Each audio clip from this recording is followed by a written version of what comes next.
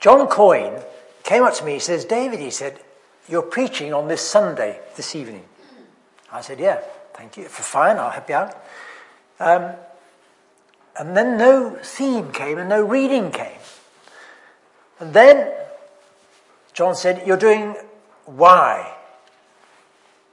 And I still didn't know what it was about. So I said, dear John, a wonderful rector, vicar, whatnot, you've been to college, you understand these things. What do you mean, why?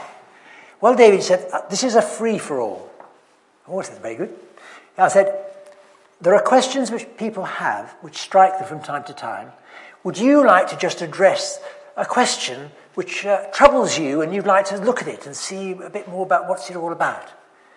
I said, anything? And John said, anything. Well, I had to resist the temptation because there were one or two that I couldn't mention in public about, how old is Rob really? But stuff like that we can't do. So I actually thought there is a question which puzzles me, and it's this. Why do people find it so hard to talk about Jesus? I don't know whether you've noticed this. Have you ever been you've been limping along and you look a bit under the weather and somebody comes up to you and say, how are you? Have you had that happen to you? Yeah, twice. Okay. And you say, oh, I'm really awful. And they say, are you really? Yes, I am. And you have 20 minutes telling them just how awful it all is. And they say, well, thank you. I'll be thinking of you. Have you heard that? Yes. And I think to myself, I don't want you to think of me. Why do they say that? What are they really saying? But they haven't got the courage to really say. Right. Yeah, that's right. They're really saying, I will be praying for you. But they're too embarrassed even to say that. So they say, I'll be thinking of you. I mean, do you want to be thought of? Put your hand up if you do. Not a single hand went up.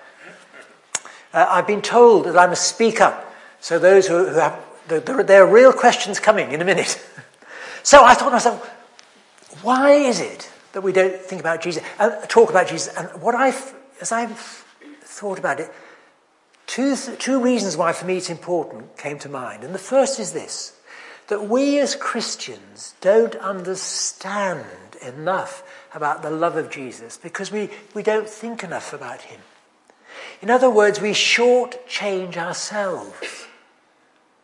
There's much more that we can enter into if we just knew a bit more. And second, for those outside, those who are not yet Christians, those who are mates at school or at work, if we don't talk about Jesus and we talk about sort of things like I went to the country, that wasn't bad, that was it really? We shortchange them as well. They can't see what it is that's so special. So what I'd like to do is just to look at that one question and see if we can make some kind of sense of it. So let's begin. It begins like this. There are 6 sections. Now, apologies if you're sitting at the back. I will read these out for you because my font is smaller than your font. Question, the first section, do you find it hard? I'm going to ask you that in a minute. If you do, why do you find it hard to talk about Jesus? Do you sometimes talk about God more than Jesus? And do you know that there are some unintended consequences if you make that choice? And we'll look at that. Okay, so if you find it hard and you can't do it easily, why is it so important to do it? Well, it's because we need 3 colours in our life. Gold in our lives. Why is it so important? And I'd like to offer you some thoughts there. And then I'd like to finish with some little exercises. We can have a little go. So if we begin at the beginning, if we move on to the next slide. Oh, welcome back. Hello. Do you find it hard to talk about Jesus? This came into focus for me when I was interviewing some people who came from Malawi. I used to work for the Diocese of Birmingham.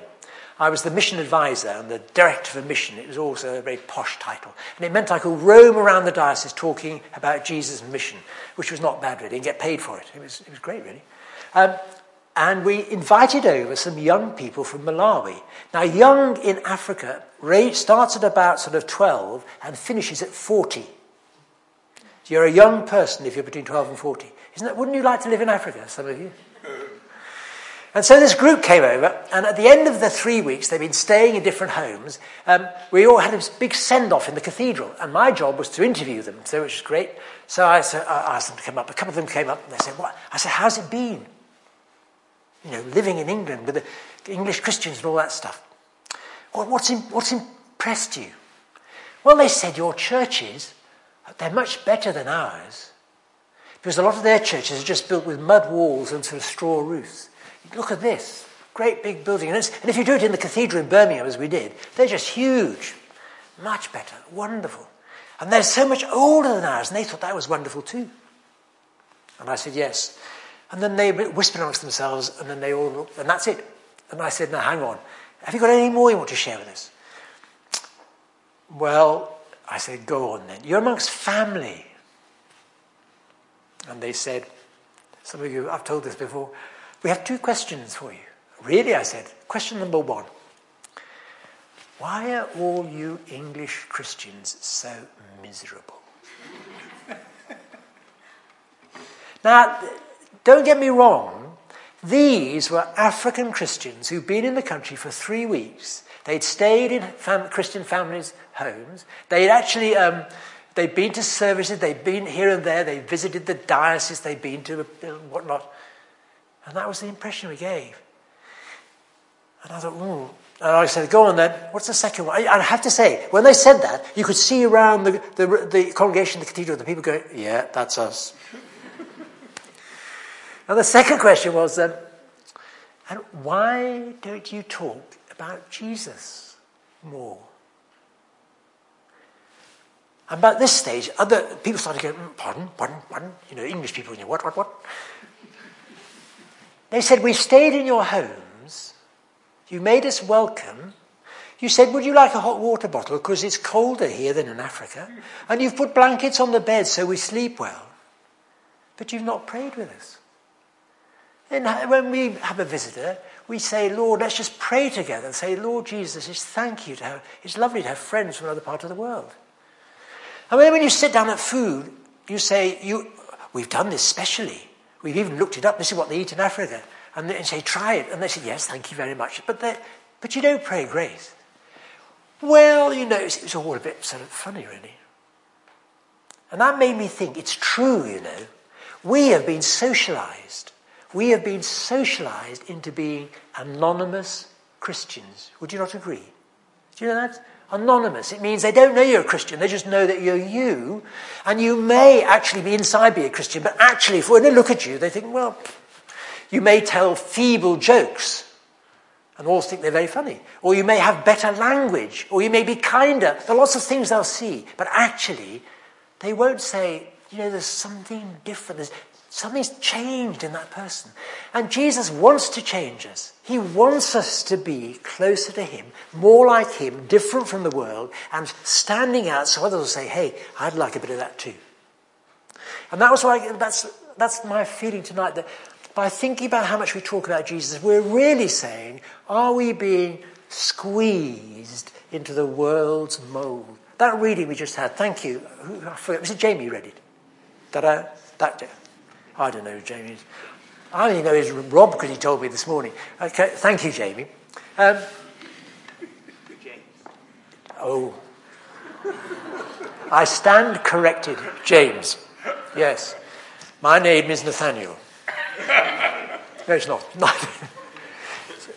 So here we have this.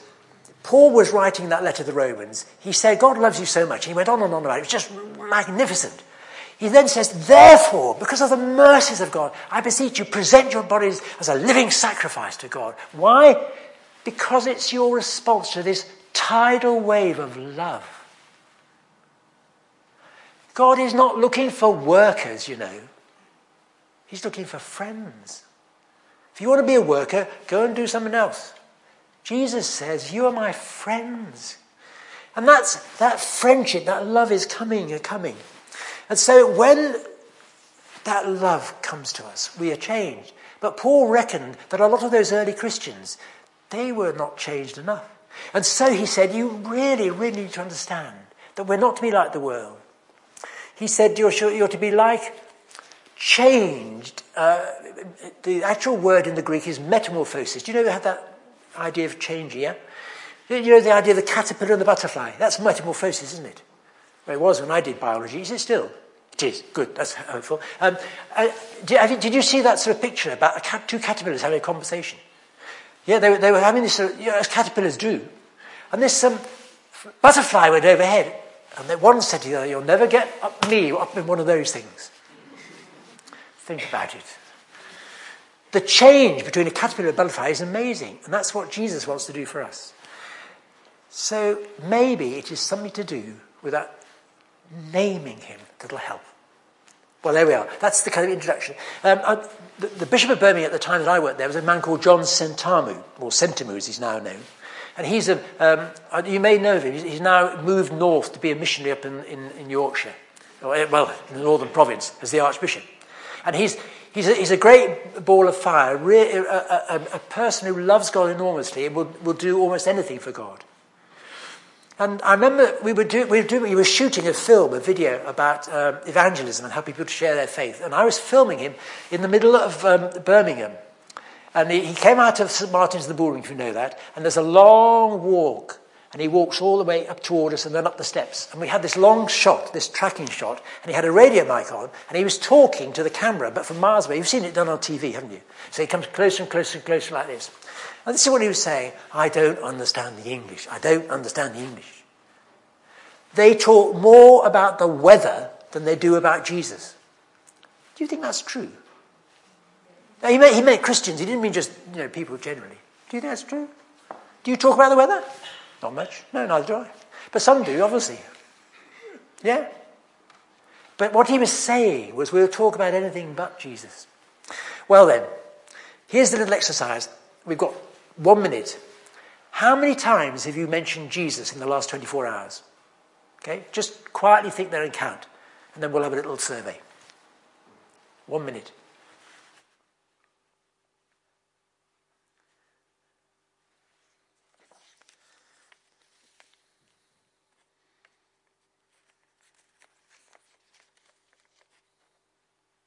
Okay. Right, can we have some... Oh, sounds good. Coming back. Thank you. That was a minute. Okay, how many have mentioned Jesus 5 times or less? Okay, right. Thank you. Just look around. I mean, this is God. Just eyeball them. That's it. Yes, right. How many people have mentioned Jesus between 5 and 10 times? Oh, yeah, great. How many people have mentioned Jesus more than 10 times in 24 hours? No. Right. Even the youth worker, Kate, didn't put her hand up. Sorry. I take that back. We said, does it count when you're singing a song? Does it count when you're singing a song? It does, yes. Does it count when you sing a song? I suppose it does. It depends who's listening to your song too, doesn't it? Yes, but thank you, yes. Okay. Well, let's move on then. Why is it hard? This is your chance to have your say. 5 reasons that you think explain why we find it hard to talk about Jesus. Number 1, anybody like to offer? And I'll repeat it for the tape. It's not a tape, is it? For the SD card. Go on. Fear of people rejecting you. Yes? Okay, number 1, thank you. Number 2? People have a preconceived idea of a Christian, and you don't want that applied to you. You don't want to appear like what they think Christians are. Yes, thank you. So you pretend to be not one. Is that right? No, sorry. No, I'm just following it through. Number 3, the third reason. I find that I live in quite Christian circles, so actually, naturally, it's going to be non-Christians that come across more in, supermarkets and things like that, rather than actual deep conversations, if that makes sense. Yeah. And then you kind of, out of habit, naturally, you don't really tend to do that, if that makes sense. Do you mean we don't have the habit of... am I understanding you right? If we naturally talked about Jesus amongst our Christian friends, it would rub off in the supermarket without being embarrassing and crud-worthy and little... No, you weren't saying that, were you? No, How can I tell? No, I was saying, when you're in Christian circles, naturally it comes up. Yes. Like, I don't tend to Mix with too many I haven't Christians. made friends outside the church here yet because I've not been here very long. Yeah. So it's like the only other places that I have that I could talk about Jesus are probably random people that you come across. Yes. And actually it's habit and more natural that you don't. Yes, the habits you don't. Because it's just like, oh, I'm buying some milk and you get on with it and you get out, don't you, rather than those kind of things. Yes, yeah. You get into the habit of not doing it when you're not with your Christian friends. Yeah. Yeah, okay. That's 4, I think. Yes. We've been doing a thing called Frontline here. So who are the people on your front line, your work colleagues, your neighbours, whatever else? And so for me, when I'm anxious to talk to people on my front line, I want to wait before I talk about Jesus. So I'll be talking about Christian values, I might be talking about church, but I will wait before I get into who Jesus is and why I love him and stuff. So I want them to hear it rather than being rejected. A bit like what Andy said. Yes, thank you. Another version of that. Sorry, yes, go on. I just want to say that I find it difficult to talk to friends and relatives who are non-believers. That's it, yes. And in consequence, you get into an argument, not particularly an argument, but a difference of opinion. Yes. And it's hard to explain why. Yes. This lovely lady said, I have spent years building a bridge of friendship with my neighbour so I can talk to her about Jesus. And the question was, how long was that? Over 10 years. I said, well, have you got to the point of bringing it up? I daren't do that because I might wreck the bridge, which would allow me to talk about... Okay, here are a few which I thought of, prepared early, as it were. I'll just whizzle through them quickly. General conversation. It was Alistair Campbell, wasn't it? When Tony Blair was being introduced, and because Tony Blair is a Christian, somebody wanted to say, do you pray about these things? And Alistair Campbell chimed in as fast as anything to say, we don't do God. Remember? In the public arena. All right. The second one, fear of what people think. Yes, we shared that. Third one, love of a quiet life. Who knows where a conversation will... Don't you find that? If you start a conversation, you could be there 20 minutes still. And your mum's at home saying, I sent him shopping. And where is he? I was sharing... No, with him. Okay. Practically, 4, and I think this is actually, for me, is quite a telling one. Practically, Jesus really doesn't seem to make much difference in my own life. I find there are Christians around who... It was lovely. I was on one of those Alpha prayer evenings, which Rob was talking about, because they were short of prayers, so I got towed in, which was lovely, no problem, send the bill later. And what we did, Janet and I sat there, and people came to be prayed for because they wanted to know more of Jesus and the Holy Spirit. It was lovely. And this woman came in, she sat down, and she said, I am tired of being a fake Christian. I want it for real. Will you pray for me? And it was just, God was already working in her life. All we had to do was try and keep up with what the Holy Spirit was doing. It wasn't us doing it at all. The work was already going on. And I think for some of us, we sometimes feel we're a bit fake in our Christian faith. And I think it may be for a number of reasons. For me, having been a minister for a while, although I was at a party where somebody came up and said, David, somebody over the other side of the room says, you're a vicar. And I said, do I look like a vicar? She said, no. I said, there you are. I think, as a minister, that disappointment with God is one of the reasons why people are hesitant. Because if pressed, somebody will turn around and say, well, what has God done for you? And you have to say, well, 29 years ago, he helped me find my car keys when I lost them. I mean... Yes. So, and lastly, this is the great one, isn't it? Why do we pay John Coyne? I ask you. Yeah. I mean, there are a few... I think we've got something to answer when we next see him. Isn't it his job to do this? Isn't it? He's been to college, hasn't he? Yeah. He's got all the time in the world, hasn't he? Yeah. Just nod and say, yeah. So these are some of the reasons why. Well, let's go on a little bit more. Some people suggest it's easier to talk about God than Jesus, and I think it probably is. And I'd like to suggest to you that actually the word God is easier to talk about, and you need to be very careful in what you're doing. Now, if I can just have a little diversion. Is anybody here interested in cars? Oh, right, only a few. Oh, dear. Well, can the rest of you bear with us? Because I like cars a lot. And when I was a missionary in Africa, you know, missionaries are quite poor because you don't have very much money. Yeah? And we support them and whatnot. And I saved a little bit of money and I came home to join the college in Birmingham where they train missionaries. So I said, Lord, I just love a Golf GTI. Now, you understand, it wasn't because I needed a Golf GTI. And it wasn't because I drove at 120 miles, which it does do, down the motorway either. It was because it's a beautiful piece of engineering. Every part of it balances and complements and works together. It's like a sweet sound when that Golf GTI. So I prayed a lot, and I came home, and I had saved up the total of £5,000, and that was my worldly wealth. And I felt it as I prayed. The Lord said, "Yes, David, have a Golf GTI." Now I think that's a bit silly, really, but I felt it, so I did it, and I got one, and it was lovely. And it was parked on this missionary training college. As somebody said, "You're the only missionary tutor I know who drives a Golf GTI." And for those of you who don't know what a Golf GTI is, it's a Golf, which is a beautiful car, engineering. It is quick, firm, grips the road well. When you accelerate, it sits there and goes. Where you point it, it doesn't slide off on corners, but that's enough of the Golf. And actually, it was such a lovely Golf GTI, I used to polish it, do you know?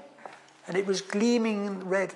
And at 3 o'clock one morning, there was just a slight disturbance outside it, just before we were getting married, wasn't it? And I opened the door one morning, and there was the Golf GTI gone. Gone. It was. So he rang up the police, and they came and said, "Oh."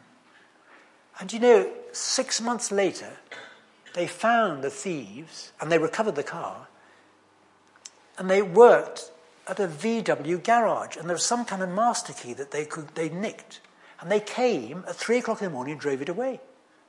And they didn't have to break in or anything. This master key did all the stuff. Well, a Golf GTI is a car. A car is a generic word, yes? Yes. So, have you got a car? Has anybody here got a car? Yes. Well, some of you have. Okay, big deal. That doesn't tell me a bean about what you think about cars, does it? You may just have it to go shopping. You know, a Volkswagen Polo, it's a shopping trolley. That's all that is, really. I mean, so what I'm trying to say is this. Okay, put the cars on one side. The word God is a generic word. The word God doesn't tell you a bean. Do you know that? It doesn't. God says God is a God, so what does that tell you? You need more than just the word God if you're going to put substance and meaning into it. We, because we move in Christian circles, have invested a lot of what we've learned about from Jesus, and we put it into the word God. So we can use the word God and talk to each other, and we're talking about the God who we meet in Jesus. But if you go outside and talk to somebody in the street about, and they say, "I believe in God," and we all think that's wonderful, but you need to ask them, what God do you believe in? Do you know there was a comedian called Dave Allen? Some of that generation will remember him. And he used to finish his routine by saying, what did he say? May your God go with you. And he said his Irish accent, "May your God go with you." Your God. You see, every one of us has a different God. We do, really. That which we claim to be God. And so the trouble with using the word God is, I think we shortchange ourselves. Look at it like this. I've met many people who've been converted to Christ. I haven't met one who's been converted to God. I've met many people who believe in God, and it makes very little difference to their life. I've met many people who are followers of Jesus, and it makes a lot of difference in their lives. So when we use the word God, let's think about this in terms of communication.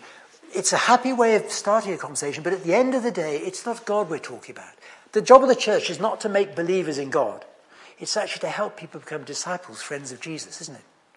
So we need to use the word Jesus more, the name Jesus more. And then we'll see more about him. I think they've done different surveys. If you look at the churches that are growing, it is churches which are commending faith in Jesus Christ. They're not churches which say, believe in God and come along on Sunday and have a service and have some coffee. Jesus is that which transforms us. So there's a health warning. We understand it because we invest all of that. And actually, the word, does this make sense to you? This idea that God could be anything you like, almost. And therefore, you need to be careful. So I'm not a God botherer or a God follower. I'm a friend of Jesus. If somebody asks you, you're a Christian, I say, I follow Jesus. He's my Lord, and he does it. When we went to Bradford, because we worked in the Midlands, and we were called up to Bradford, and Bradford's in Yorkshire, and Bradford's a very run-down part of Yorkshire too. I mean, seriously run-down. And we worked and lived in an inner-city parish, and Janet worked in a very tough inner-city small church, where it was just, there's a whole story there. So we were right there. So when we said to people in Birmingham, well, we're going to Bradford, there was this long pause. And they said, the Dales are very nice, aren't they? I mean, come on. And then they said, well, and when we got to Bradford, they said, why have you come from Birmingham to Bradford? And the answer was, because Jesus asked me to. And I felt I could say that just ordinary like that. It wasn't high tech. And that led on to some conversations. And that seems to me is what we can discover ourselves. God is a religious word. Jesus is a person who's alive today and changes lives. Should we have a little commercial break? Is that all right? Coffee, croissant. You can go to the loo and we'll watch a video. This guy, he's a Christian poet, evangelist. Jefferson Bethtake, I think his name. I don't know if it's quite how he says it. And he's written this poem called Why I Hate Religion But Love Jesus. Have some of you come across it? No? Well, let me tell you, he launched it on YouTube on the 10th of January 2012. In the first 10 days, it got 3 million hits. And when I checked on YouTube tonight, it was 32.4 million hits. And Janet says, I'm not to tell you that 3 of those are hers, because she found it before I did. So I'd like you to watch this. He's trying to suggest that it's Jesus is the heart of it, not religion and God language. So, are you sitting comfortably?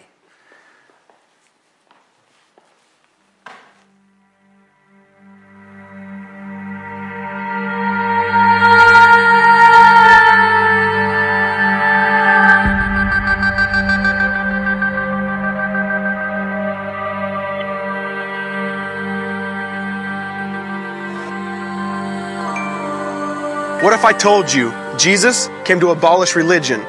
What if I told you voting Republican really wasn't his mission? What if I told you Republican doesn't automatically mean Christian, and just because you call some people blind doesn't automatically give you vision? I mean, if religion is so great, why has it started so many wars?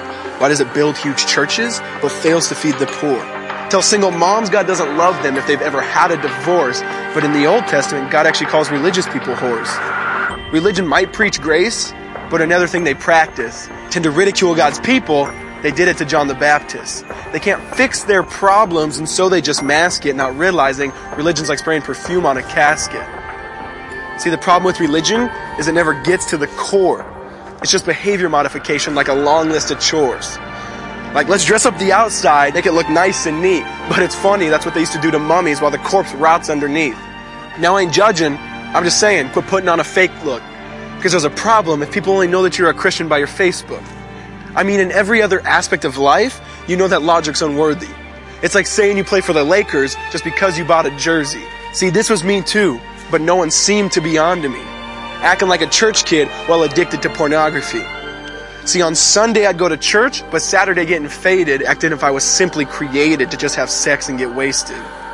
See, I spent my whole life building this facade of neatness, but now that I know Jesus, I boast in my weakness. Because if grace is water, then the church should be an ocean. It's not a museum for good people, it's a hospital for the broken. Which means I don't have to hide my failure, I don't have to hide my sin. Because it doesn't depend on me, it depends on Him. See, because when I was God's enemy, and certainly not a fan, He looked down and said, I want that man. Which is why Jesus hated religion, and for it He called them fools. Don't you see so much better than just following some rules? Now let me clarify. I love the church, I love the Bible, and yes, I believe in sin. But if Jesus came to your church, would they actually let Him in? See, remember He was called a glutton and a drunkard by religious men.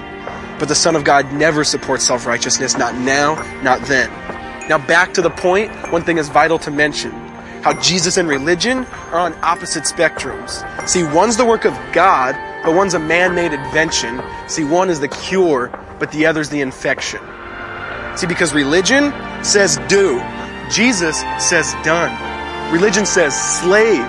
Jesus says son. Religion puts you in bondage, while Jesus sets you free. Religion makes you blind, but Jesus makes you see. And that's why religion and Jesus are two different clans. Religion is man searching for God. Christianity is God searching for man. Which is why salvation is freely mine, and forgiveness is my own. Not based on my merits, but Jesus' obedience alone. Because He took the crown of thorns and the blood dripped down His face. He took what we all deserved. I guess that's why you call it grace. And while being murdered, He yelled, Father, forgive them. They know not what they do. Because when He was dangling on that cross, He was thinking of you. And He absorbed all your sin and He buried it in the tomb, which is why I'm kneeling at the cross saying, come on, there's room.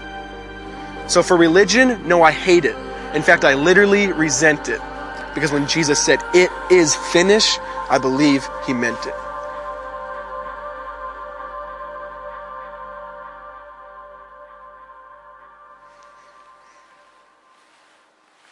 Thank you.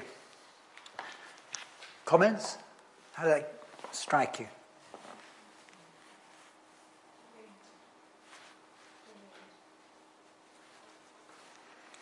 I've heard it several times, and I think it's just great. Actually, the more you hear it, the more you can work out what the American accent's about. Well, now, so we've looked at a bit of that. Let's now turn and say, well, why is it important to talk about Jesus? We've said why it's hard, and we've said how talking about God instead of talking about Jesus may be easier, but it's a cul-de-sac. So why is it really important? Well, now, here's a little Bible quiz for those of you who are seriously into Bible. What was the way each of these talked about the job of mission and evangelism? What is the thrust? In Matthew's Gospel, where does the end of Matthew's Gospel lead us? Where is it pointing? Well, if you look, Jesus was there with the disciples. He sends them out to make other disciples, doesn't he? Disciples of Jesus. So Matthew says disciples of Jesus. What about Luke? Luke finishes with them worshiping Jerusalem, waiting to go out, and then in Luke Acts they go out and they preach. And do you remember what they preached? Do you remember? In Pentecost, that first Pentecost, they preached about how in Jesus there's new life. Then there's John. John says in John's Gospel, do you know, we've written so much about that, but there's so much more we could read about Jesus. But all these things that are written are here simply because we love you to know about the life in Jesus. Paul says, I know Christ and Him crucified. I preach Christ and Him crucified. Hebrews says, but there's been all these religious traditions, and now God has come to us in His Son, in Jesus. If you put all these together like spotlights on a stage, they're all saying, Jesus is the center. He's the gospel. He's the good news. And He is a person. It's not ideas. It's a relationship. So that's the first reason why. Because I think most of us, actually, we just need to be re-related to God. And that's the God we know in Jesus. The second reason I think it's important the second thing I would say is that we need to be sure that our picture of Jesus is okay. So that means reading the New Testament. And I think for some of us, we probably don't read the New Testament enough. Read the stories of the Gospels and the picture of Jesus there. So we do see the Jesus who's here tonight and right by us, and we can't quite see him clearly or slightly bent way. The next thing, though, is even, I think, more significant. When I was I started going to church as a new Christian. Two things happened. In those days, we had the open-air services. Do you do them here? The vicar would get a group of us, and we would go to some housing area, and we'd find a crossroads, and he'd set up with his little portable amplifier, and we'd all sing hymns, sometimes with a guitar knot, and then he would interview people about the difference Jesus made in their lives. So I came back. I became a Christian as a university student. I came back, and he said, "David, come out with us." I hadn't the faintest idea where I was going to. So we got out there, and we put it all up, and we sang, and you saw one or two lace curtains flutter. You know, what's going on out there. And then he says, "Right, and now somebody who's a very, very new Christian is going to tell us what it's like." And I'm thinking, yeah, well, I look forward to hearing that. "David," he said. I said, "What?" Yeah. And so I started to talk a little bit about the difference Jesus makes. And inside there was the awareness that when Jesus made a difference in my life, it was a real difference. My parents noticed it and fed that back to me. I didn't see it quite clearly. Sometimes it's like that. Jesus brings the power to change. That's what I want. That's the important thing. God is big and high and lifted up and all that, but Jesus comes to us and says, "I can help you change." In Acts, there's a story about Peter and John going up to the temple to pray, and they met a lame man lying by the side of the road, begging for alms, for money. And as I say, as a new Christian, I went up there to go out on open airs, and I also started playing the piano in Sunday school. They were really, really stuck, I have to say. There was no pianist, that's why I had a chance. And we used to sing this song about silver and gold have I none. Does anybody else? Oh, good, that's 5 of us. Well, afterwards, over coffee, we can we'll regale at you a 5-part setting. It was only a song describing what happened when Peter and John met this lame man. What happened? Does this ring a bell? Yeah? I look at the young people because they're still awake. Sorry, some are still awake. What did I say? Walking and leaping. Yes, we get to the walking and leaping. Yes, great, thank you, Rachel. But before we get to the leap and the praise and the walking, let's just go back a bit. So Peter and John are walking, they go up to the temple to pray, as is their custom, right? Here's the beggar, crippled beggar on the side of the road saying, "Give me something to eat," or money to get something to eat. And what does Peter say? I haven't got any money.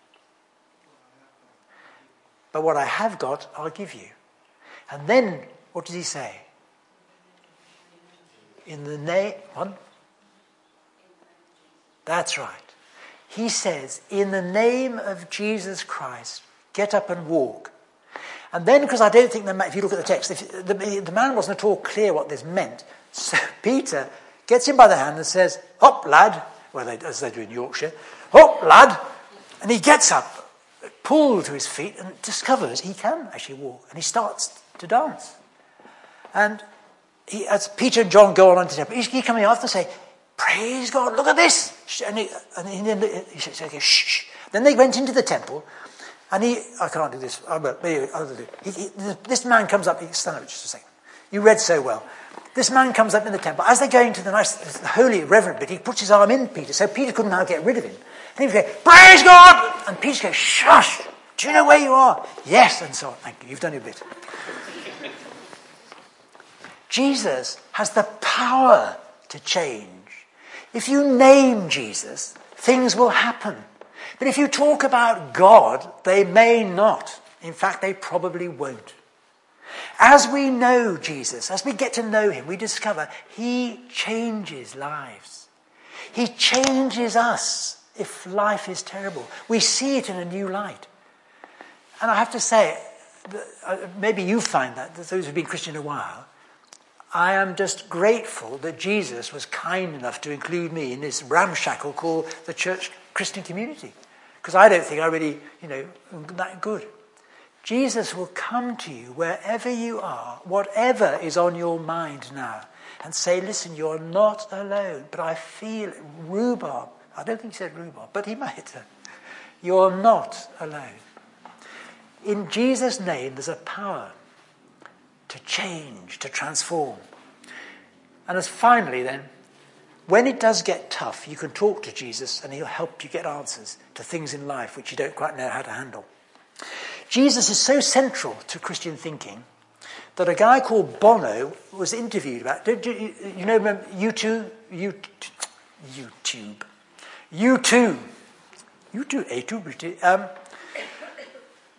Bono was born, it was in 1960s, he's in his late 50s now. Sort of folk singer really, rock folk singer with U2, and he's done amazing things. He's a Christian and a philanthropist, which means he's set up things. He sees the need in the world. And Jesus meant so much to him that he's taken some of his wealth and set up a thing called ANUD. Have you heard of that? ANUD is nude backwards. And he chose that deliberately. That's you're meant to laugh and think, what? Because he was talking about clothes which ordinary people can wear. They don't have to spend lots of money. Spend a little and get some quality clothes. And he set up another movement for poverty, caring for women who are right in some societies at the bottom of the pile. So he's a great guy. But what was interesting, he's a Christian. And he wants to explain that it isn't God and all that makes the difference, it's Jesus. And so just listen to him as he interviews and explains in his own inimitable way. I look to the scriptures for poetic truth, as well as the sort of historical stuff I'm interested in. And of course there was a historical Jesus. No, I'm talking about God. Oh, right. And do well, you... I see the person of Christ is my way to understand God. Do you pray? Yes. To whom or what do you pray? To and Christ. In what way? To Christ. Yeah. And what do you pray for? I pray to get to know the will of God, because then the prayers have more chance of coming true. I mean, that's the thing about prayer, isn't it? I mean, we don't do it in a very lofty way in our family. There's just a bunch of us on the bed, usually. We have a very big bed in our house. And we've prayed with all our kids. We read the scriptures, we pray. It's not even regular. Sometimes if we go to church on a Sunday, we go when the church is ended and we'll just go in on our own as a family. For peace and quiet. For peace and quiet. And we'll pray, usually about people that we know who are struggling with something.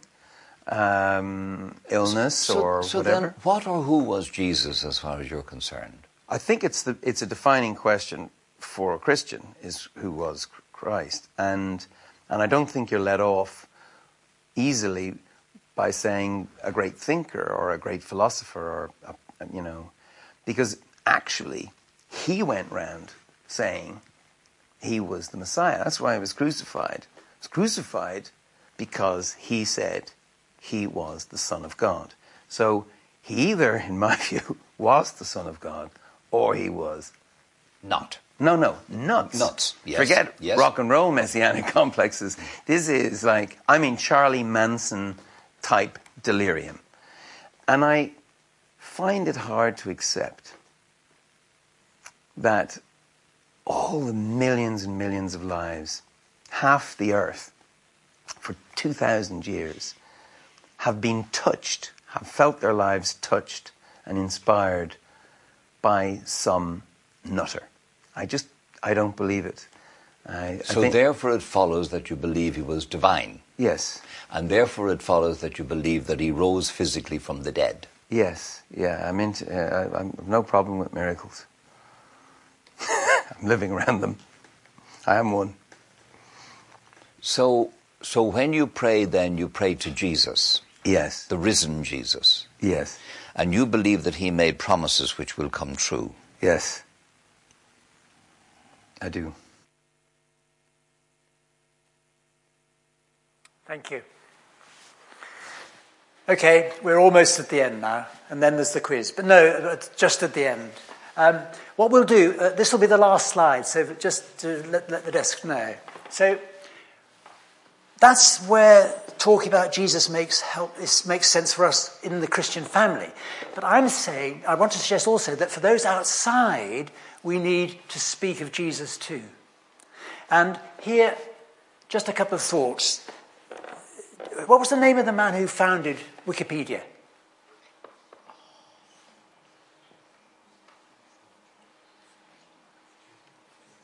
Not bad. Jimmy Swales, wasn't it?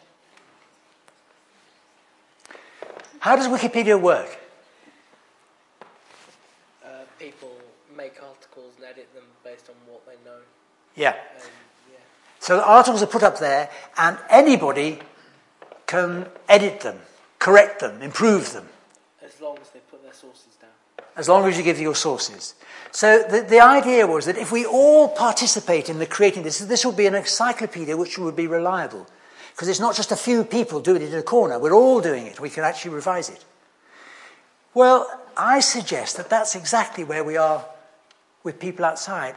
People have lots of ideas about Jesus, but a lot of them are just airy-fairy.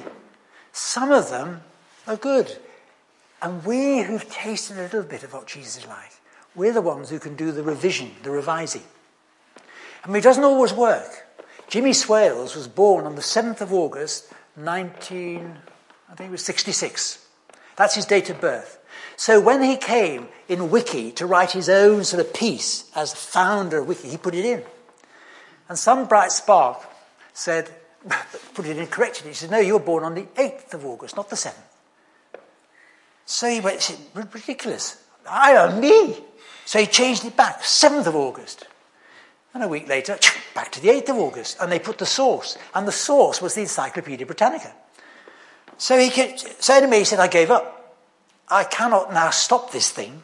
According to my own creation, I was born on a different day. So it's not always reliable, Wiki. When the founder can't run it, you think, oh, yeah.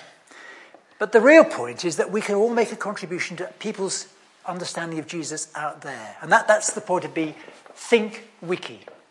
The second thing is by speaking about Jesus, we make it personal, accessible, so people who are interested really can discover more for them. I think the greatest thing that we've got to share is our own story of Jesus. And I know of a really naughty vicar. He used to go into train on the tube in London, go on the train into London to work. And he'd be, either standing there or sitting there, and he'd see somebody, usually a younger person, maybe they had a fish on. Do you know that kind of, some Christians have a fish. So he was in civvies. So he used to say in a loud voice to the whole carriage, "What's that fish on you?" And they go, a bit like that person, "Well, it's just a fish." "Why are you wearing a fish?" And eventually this person would go, "Well, because I'm a Christian." "What's a Christian?" And this was his ministry. I don't know whether you'd like him a lot. But it was his way of getting people to talk about their faith in a public space. This is not a suggestion. I'm just saying that we need to talk about Jesus more so others can get the hang of it. And finally, I think sometimes we can actually pray for people in the name of Jesus. I found the best way of doing it is this, because you don't want to embarrass people. If somebody does tell you that life is really rough at the moment, you can say to them, "Do you know, when things are rough for me," because you always put his testimony, you're not preaching, "when things are rough for me, I pray and I ask Jesus to help me. Would you like me to pray for you? I can either pray for you now," and you can see all the, "or I can pray tonight when I do my regular prayers." And then people say, oh yeah, go on, say one for me. And they do say that. And the next time you see them, you say, I did pray for you. And just sometimes they say, "No, pray for me now, I need help right now." You see, we offer Jesus in that way, in a way which is not cringeworthy. We give an option so nobody's in a corner. They don't have to say And in that way, Jesus can bless them and help them. So may I say, I hope that you'll have come to the point where you'd like to talk about Jesus a bit more, the Jesus who's your Lord and can be the Lord of those outside. We finish with one last video clip, and then we'll have a prayer. So, thank you. What do people outside our churches know about Jesus? Have they ever had a conversation with a practicing Christian about Jesus? Answers to questions like these could really help us share the most amazing news: the love of God for all of us through Jesus. So we asked. And here's what people, your friends and neighbours, said. 57% said they're a Christian. 9% are active Christians. They regularly go to church, pray and read the Bible. Useful starting place. But what do they actually know about Jesus? 21% think he's God, while 30% think he's a spiritual leader or prophet. But only 60% think he was an actual, real, historical person. Our job here is clear. Let's make sure everyone gets to hear that Jesus actually lived and walked on earth and that he claimed he was God. How are we going to do this? Well, 67% said they know one of us, an active follower of Jesus. And we're most likely to be their family and friends.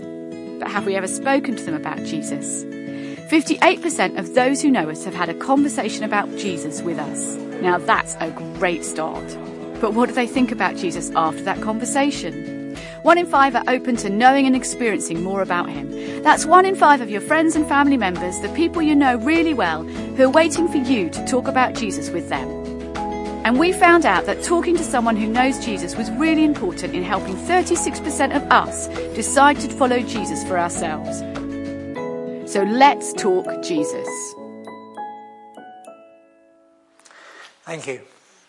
The difference we can make by talking about Jesus, not preaching, I think it's lovely to be able to talk naturally about him. If some of you go down the pub, one way you can do it is this. They'll say, you go to church about this or that. Don't you? And you say, yeah, I do. I go to the church down there. And then they say, I think it's a load of rubbish, all that. And if you can say something like, do you know, I think Christians are really hopeless at explaining what Christian faith is really about. Do you know, I think we're useless. Would you like to tell us if you were us, how would you do it better? And you'd be amazed. They'll have some ideas, some suggestions. If we go saying, we're not very good at this, can you help?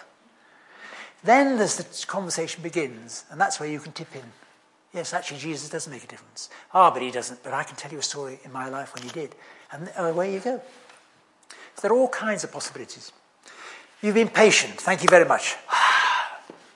What I'd like to suggest is we have a moment's pause, and in that pause, I'd just like you to ask the Lord, is there one thing you want me to remember from tonight?